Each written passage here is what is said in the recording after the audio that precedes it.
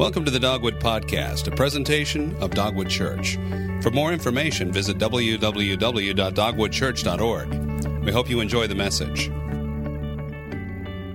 Well, good morning. My name is John Warnock. I'm one of the pastors on staff here. We are glad that you are here to worship God with us today. Chad and the worship team, thanks for helping us to worship God through song. We're continuing in our series today, looking at the fruit of the Spirit. Are you who you want to be? And as I was studying and preparing for the message today, I ran across a story that, quite frankly, when I first read it, I went, I don't know that that's true. I've never heard that before. And so I researched it a little bit. I didn't spend hours. And it seems to be true. So if you know it to be false, then tell me afterwards, and I'll make sure I correct this for future messages and things like that. But, so as I'm reading the story, the author of this book is talking about a guy named Wes Stafford, who was the president of Compassion International for a period of time.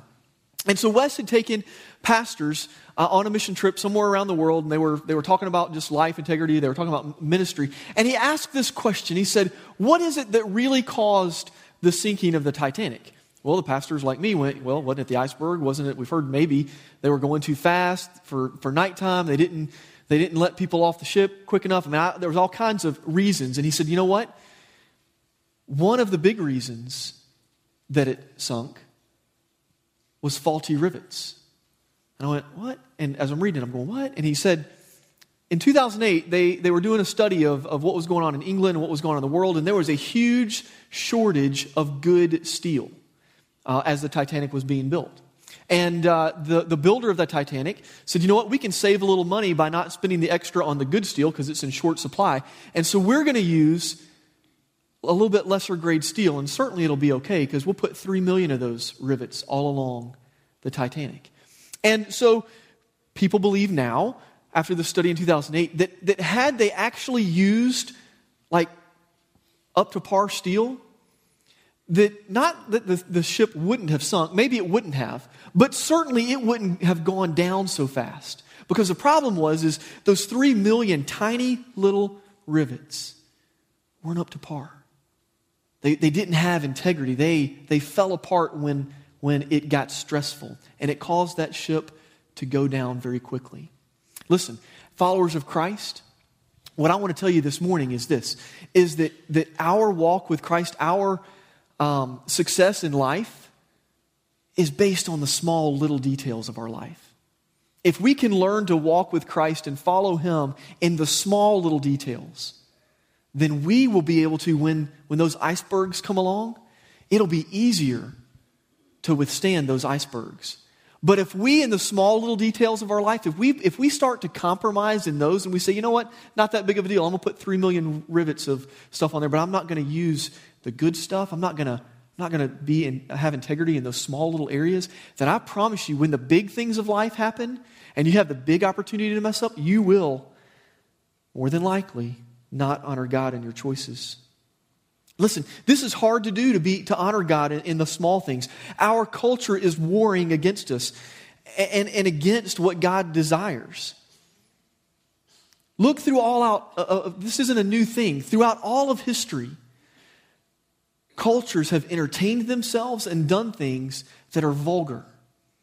And yet people call those things good. But because culture is pressing that into us, and today when we've got it just on TV at the click of a switch, it is hard for us to honor God all of the time, even in the small details. So this morning we're going to give you a plan and a strategy to help with that.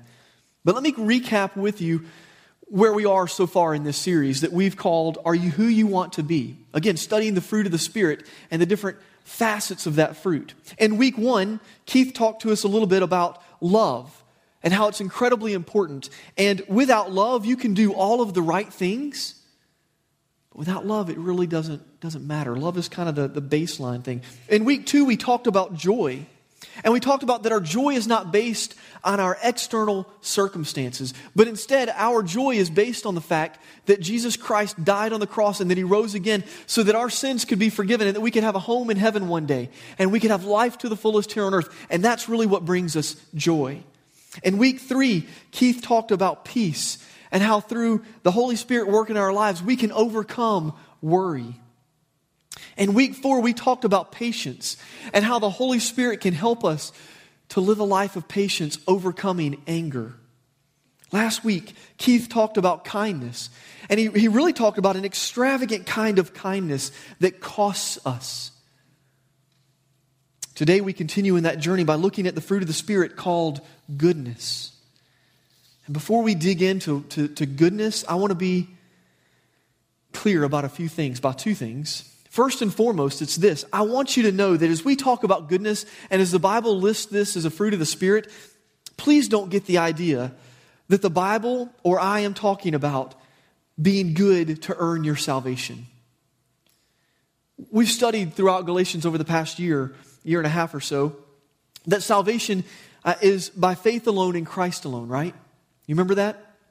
Yeah. Okay, so this isn't talking about salvation. It's talking about the Holy Spirit living in us and working in us and developing this goodness in us after salvation. But the second thing I want you to be aware of and to be clear on is that the stakes are really high. Listen, we live in a time where really our culture in some ways is a bit of a cesspool, isn't it? I mean, look at what we entertain ourselves with. It's rough out there. The stakes are high because how you handle integrity, how you handle goodness, the stakes are high for your family. How you do in goodness will impact your family relationships. And dads, let me just tell you, how you deal with goodness and you deal with integrity will affect your kids' view of God the Father. The stakes are incredibly high. Not just in our families, but our careers are at stake. How you handle goodness and integrity will impact your career. Now, sure, you may be able to cut some corners for a little while and not live a life of integrity in business, but eventually it will catch up with you. Your role in the kingdom of God, meaning the work that God has called you to do, is at stake. How you live and how you behave in goodness can very quickly ruin what God has called you to do. Now, I don't mean that your occupation necessarily be ruined. It might. But every one of us, I'm not talking about just pastors here. Every one of us has called to become a follower of Christ that is making disciples. No matter how you earn your living, you are to be making an impact in the kingdom of God. And if you live a life that does not have goodness or does not have integrity, very quickly you will ruin your witness. You will ruin your ability to share Christ with other people and have them look at you as someone that can be trusted. The stakes are high. They're incredibly high. Much like in the past few weeks as we've studied the facets of the fruit of the Spirit, here's how we're going to do this morning. We're going to define goodness. We're going to examine goodness.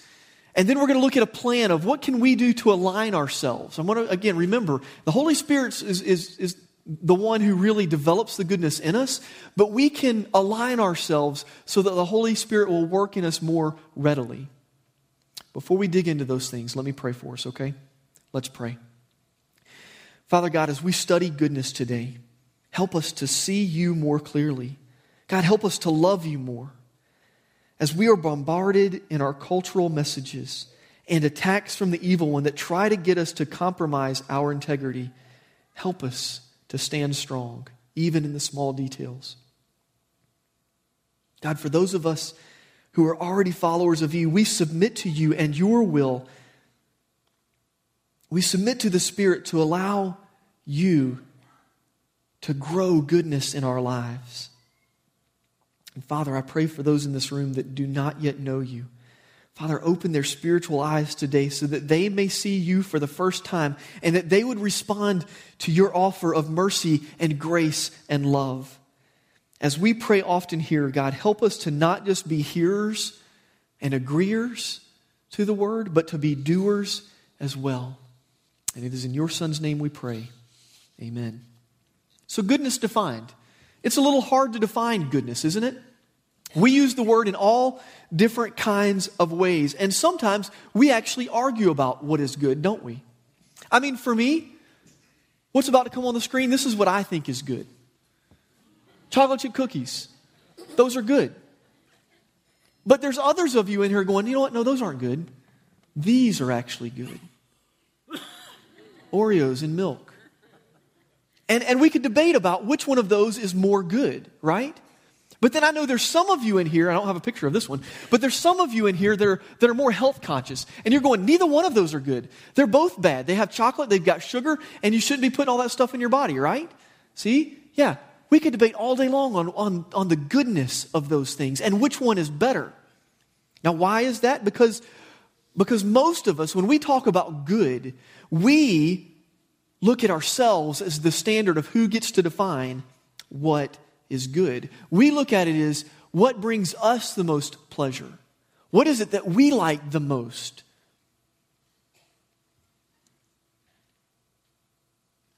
There's a huge problem in that, especially in terms of when we're looking at goodness, in terms of integrity. Because what I think is good is not what some of the tyrants of the past thought was good.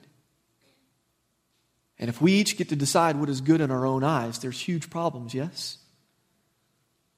Well, the Greek word in Galatians 5:22, when you peel back the layers and you look at it, the goodness there, it means moral excellence. It means integrity. But even those words are somewhat hard to define.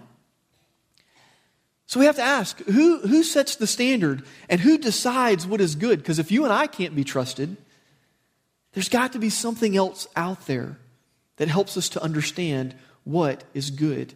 There's good news. There's good news. There is a standard. The Bible teaches us that we are to look to God. We are to look to God because we can't trust our own hearts. Keith mentioned this a few weeks ago, that our hearts are deceitful. They can't be trusted. In Jeremiah chapter 17, verse 9, it says it very plainly. The heart is deceitful. Meaning you can't trust what you think is good.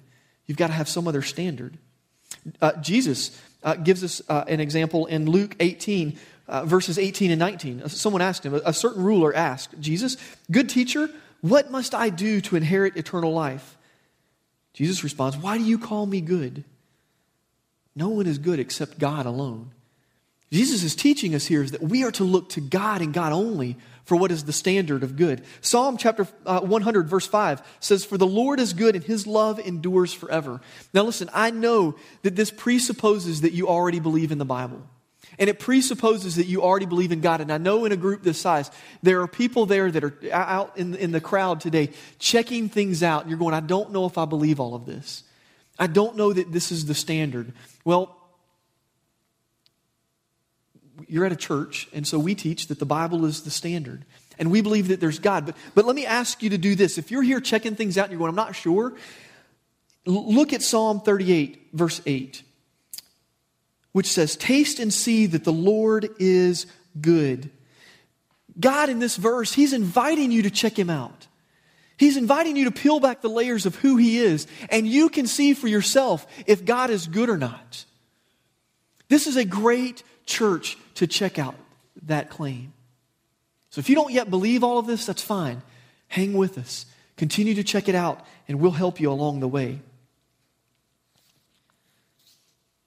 So if God is our standard, I want us to look at some of the characteristics to understand God's goodness. Before we get to those characteristics, I want to give you a baseline of the goodness of God. It's this. All that God does is good. All that He does is good. Genesis chapter 1, verse 31. God saw everything that He had made, and behold, it was good. So as followers of Christ, you and I must hold on to the belief that all God does is good. All He does is good. Sometimes, when we don't have the full picture, sometimes going through life hurts, doesn't it? But we can rest on and be assured of the fact that all God does is good. So if God's our standard, let's look at these characteristics. The first characteristic we'll examine is this, is that God is holy. God is holy. This means that He is totally unique and He is totally separate from creation.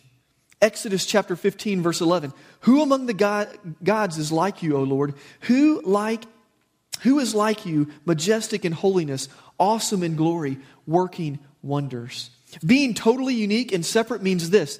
It means that God is free from any moral, wickedness, or evil. There is nothing bad in Him. God is holy. There is nothing wrong with God. There's nothing bad in God. There's nothing impure in God. And remember, going back to our baseline, there's nothing that God does that is bad. But there's a second characteristic of God. It's this, is that He is righteous. This characteristic of righteous, when referring to God, basically means that God is holy in His relationship with other beings.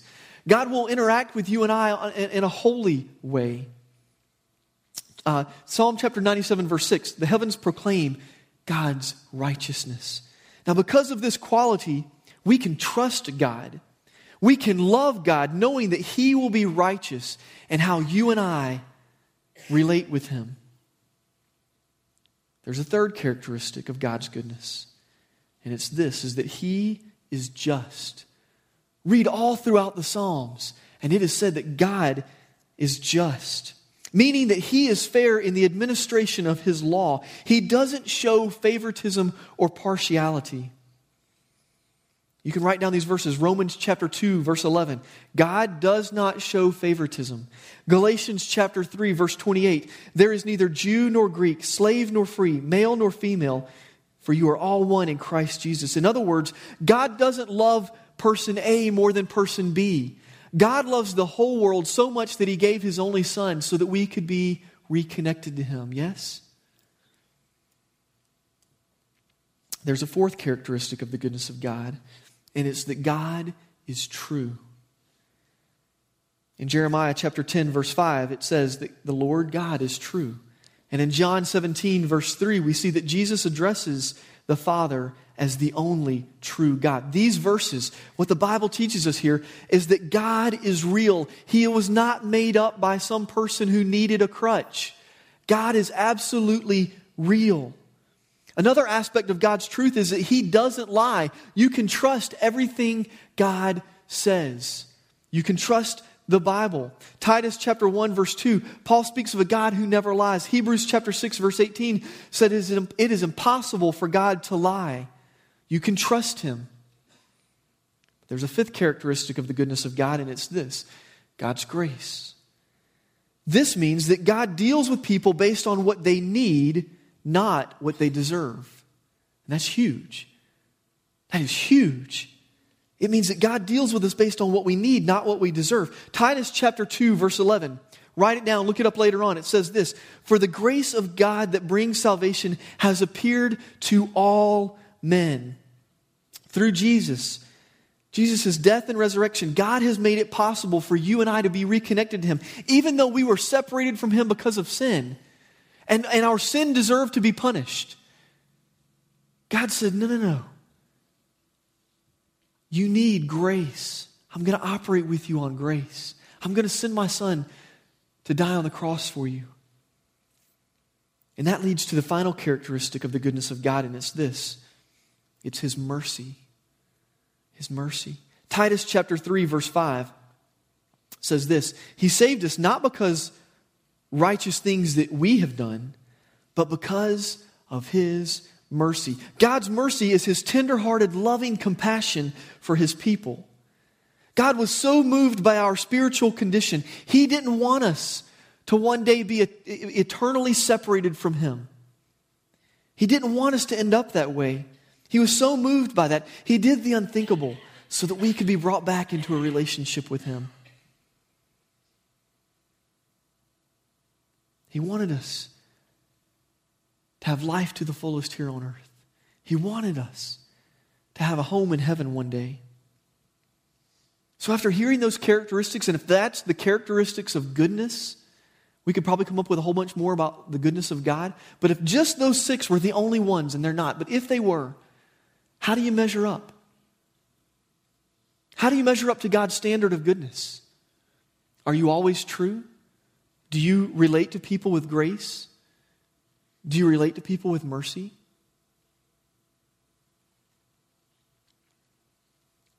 So I look at that list and even speak on that list. Listen, I struggle in those.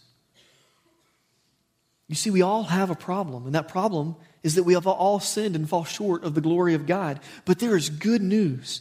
We don't have to stay that way. we can, by becoming a follower of Christ, have the Spirit of God living in us, be made right with God, and then the Holy Spirit will work and develop these fruit of the Spirit in our lives. Now listen, I'm going to get to those of us in this room that are followers of Christ in just a moment, but I have to push pause here. I've got to make sure that everybody in here at least has had the opportunity to follow Christ and have a relationship with Him. So I'm going to ask you to do something. The sermon's not over, okay? So don't go on autopilot here. But I'm going to ask you to bow your head and close your eyes for just a second. In a group this size, stats tell us that there are people here, whether you're here for the first time or whether you've grown up in church, stats tell us that in a group this size, there is at least one person that doesn't have a relationship with Christ. And what I'm here to tell you this morning is all this stuff that we've talked about throughout this whole series on the fruit of the Spirit, and as we talk about goodness, it's not attainable on our own. It requires a relationship with God. And so I want to lead you in a prayer. Maybe you need to this morning follow God for the first time. And if that's you, tell God something like this in your own words. Lord Jesus, to the best that I understand it, I ask you to come into my life and be my leader. In other words, God, I give you complete and total control of my life. I will follow you. And I ask you to be my forgiver, God. I recognize and admit to you that I have gone my own way and I have sin in my life and I need forgiveness for that. Now listen, the Bible says if you prayed a prayer similar to that, doesn't matter if you didn't get the words just right, the Bible says that you are a new creation, that the Spirit of God has come to dwell inside of you, and you will have life to the fullest here on earth, and you will have a home in heaven one day. Listen, if you prayed that prayer, I want to ask that you'd let us know about it by checking the box on the back of your communication card. This church exists in part to help you on that journey of knowing God and growing in that relationship. Father, thanks for hearing our prayers this morning. Amen. So I know that some of you are saying, okay, I've been a follower of Christ for a while, or I just became a follower of Christ just now, but I still struggle with goodness. I still struggle with those lists, those 6 characteristics. I still don't have integrity in all of the little areas of my life. Listen, I get it. But I'm not the only one who just gets it. There's a guy named Paul who gets it. If you've got your Bible, turn to Romans chapter 7. Romans chapter 7, verses 18 and 19, penned by a guy named Paul. Listen to what this guy said. He says, I know that nothing good lives in me, that is, in my sinful nature. For I have the desire to do what is good, but I cannot carry it out. For what I do is not the good I want to do. No, the evil I do not want to do. This is what I keep on doing. Anybody ever struggle with that? Yes? Anybody? Listen, I think if we're honest, we all do. Paul is a guy who God used to write most or a big chunk of the New Testament. He is a guy that elsewhere penned the words, follow me as I follow Christ, because if you do, you'll become more like Christ. He wasn't being arrogant. He was saying, my eyes are set on Christ, and I'm going to help you do the same. But here he says, there's this gap. I don't get it. I know the right thing to do. I want to do the right thing, but there are times where I don't do the right thing. I call this the frustration gap. And we all have it in some way, shape, or form. I struggle in that area. This past Monday, this past Labor Day, my family and I and some friends, we had just gotten back from camping. I told you a couple weeks ago we go camping every Labor Day. Well, we went last week on an island. We had our tent set up and it was great. It rained on us the morning we were supposed to leave. So everything got wet. We had to go home and we had to reset everything up out in our front yard so that it would all dry up, so that it wouldn't get moldy as we packed it away. So you can imagine there's a little frustration that goes along with that, yes? It's not fun setting up camp just for it to dry out. So we do all of that, and then I go inside to pay bills. You can imagine there's a level of frustration with that. It's not fun paying bills. You hate doing it, as a matter of fact, right? And so I'm sitting there paying bills, and I can kind of see out of our front window, and I see 2 people walking up to my house, 2 adults. You know who it is when 2 adults walk up to your house, yes? 1 or 2 groups of people usually. And I'm going, okay, if I'm just quiet, I'm not going to go answer the door. And so they ring the doorbell, and my boys go, all right, come in. And they start running after the door because they think it's one of their friends. And I'm going, oh, no, I don't want them to answer the door. Now I've got to get up and go answer it. So I get up and I go answer the door.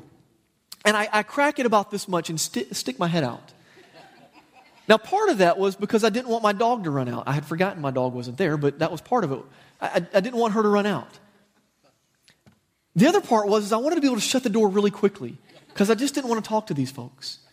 And so they were very kind, these two ladies, and they're engaging me in conversation a little bit, and I'm trying my best to shut the door of conversation. And I finally work in, hey, listen, I'm a follower of Christ. You're kind of barking up the wrong tree on this whole thing.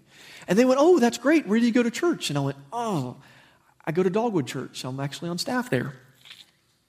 And I hear the Spirit of God, seriously, impress upon me, listen, you need to engage these people. This is an opportunity for you maybe to share the truth of who I am to these people. And I went, not today.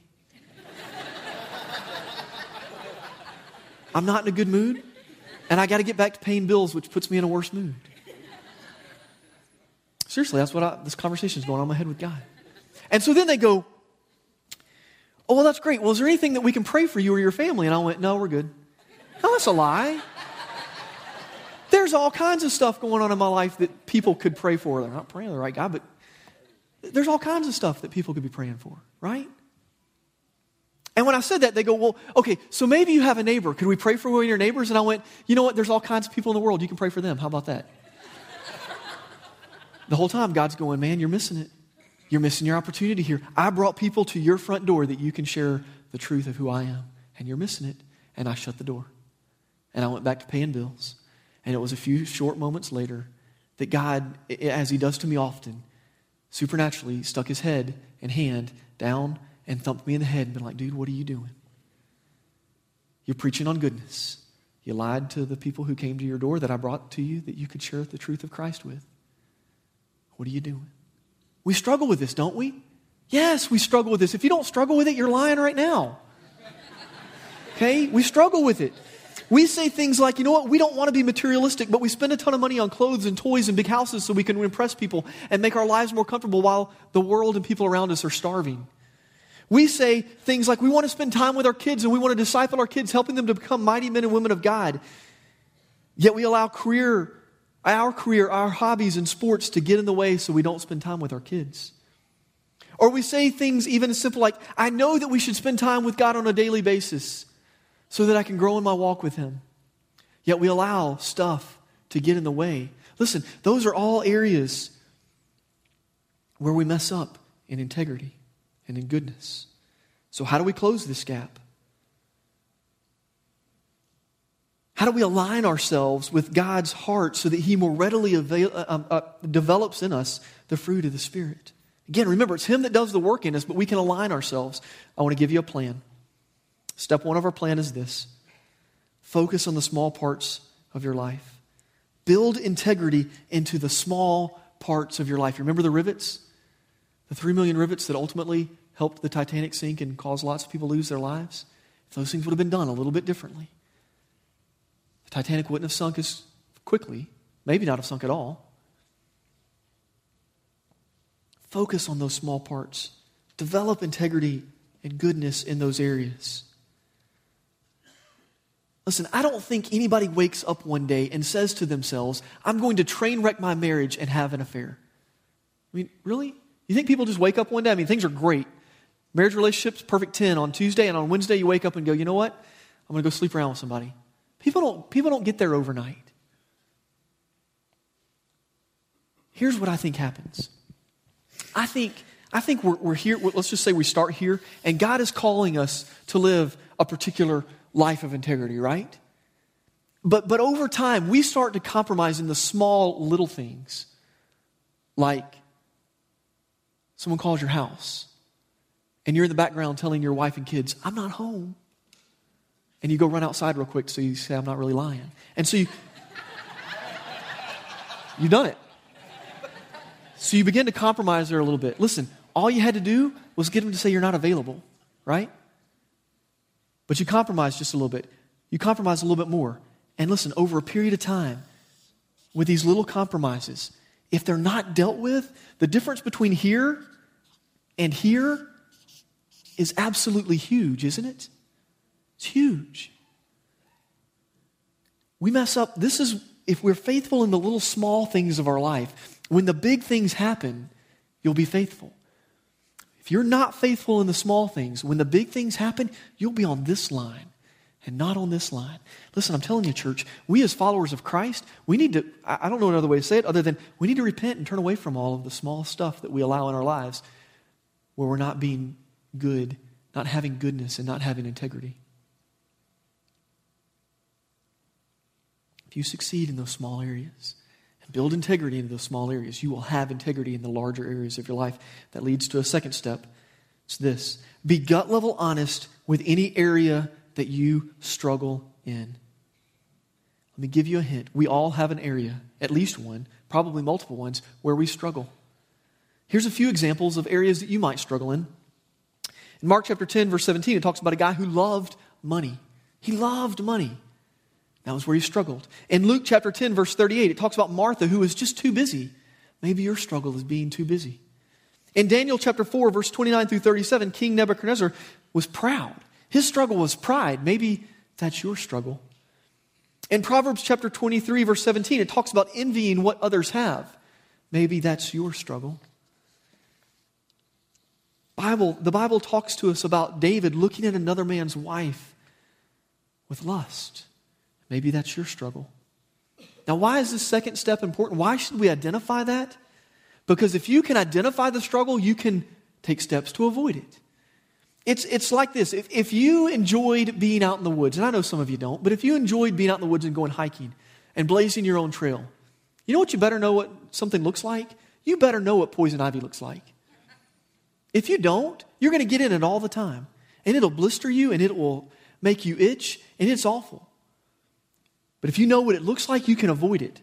Just the same. If you struggle with lust, as an example, and you travel for business and you realize and you recognize that it's when you're in the hotel room that you go to websites that aren't good, or you look at the channels on that TV that aren't good, then you need to take drastic steps and avoid those situations. Put a filter on your computer so you can't get to those sites. Tell the front desk, hey, look, I need my TV removed, or you need to turn off those channels. I don't want any access to that. Do what you can to avoid. Do whatever it takes to avoid those temptations and struggles, which leads us to the third step. Think about the damage that can be done if your struggle grows and gets out of hand.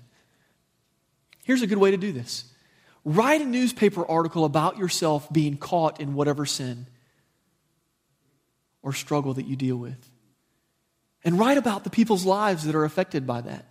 I know that sounds crazy. I mean, burn it afterwards. But write about it. It will help you to see the damage that you can cause by not living a life of integrity. It will help you to understand that the stakes are high.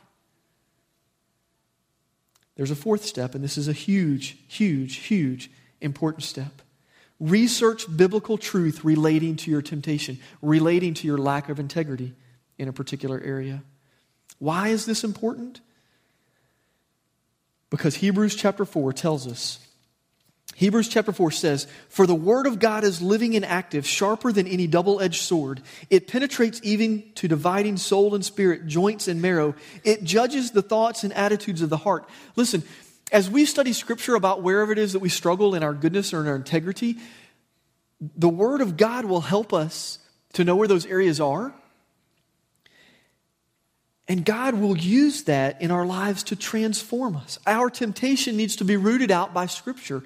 Look over in Psalms chapter 119. Psalm 119, 9 through 11. One of my favorite passages of Scripture.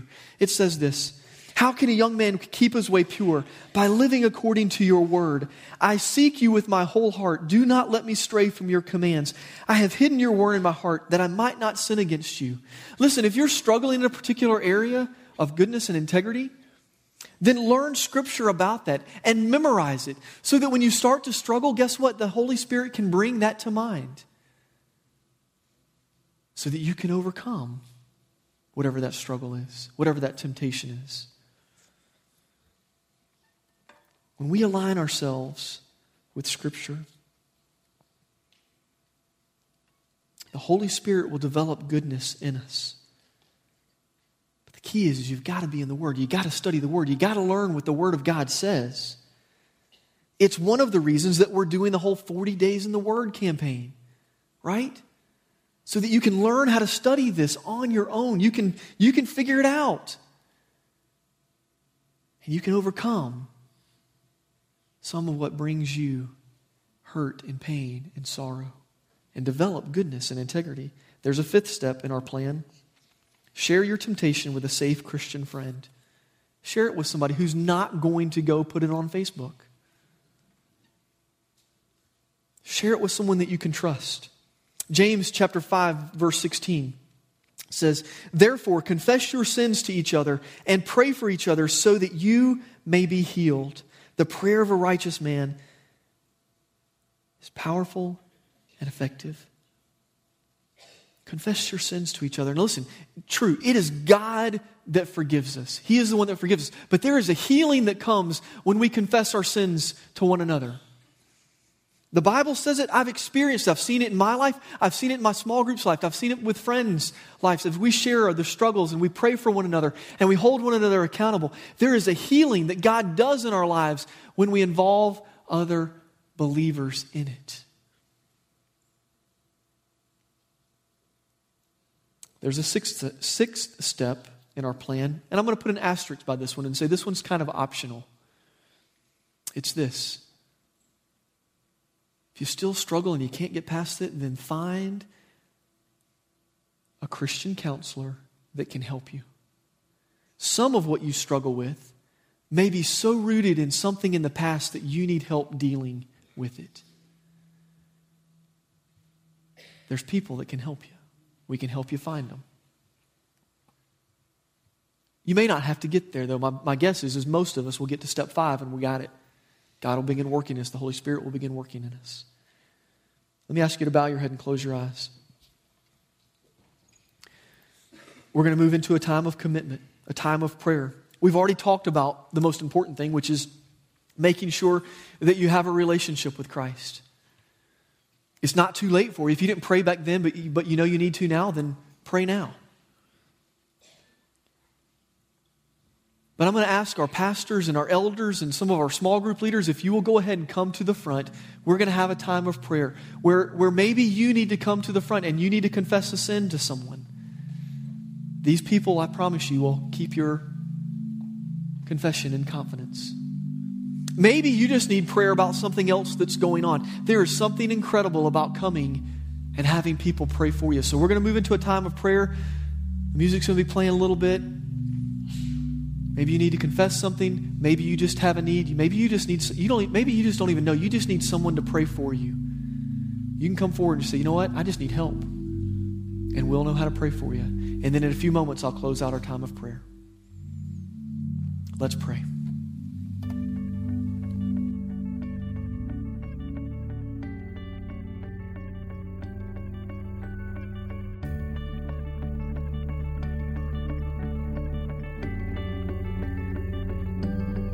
Thank you for listening to this week's message. For more information about Dogwood Church, visit www.dogwoodchurch.org.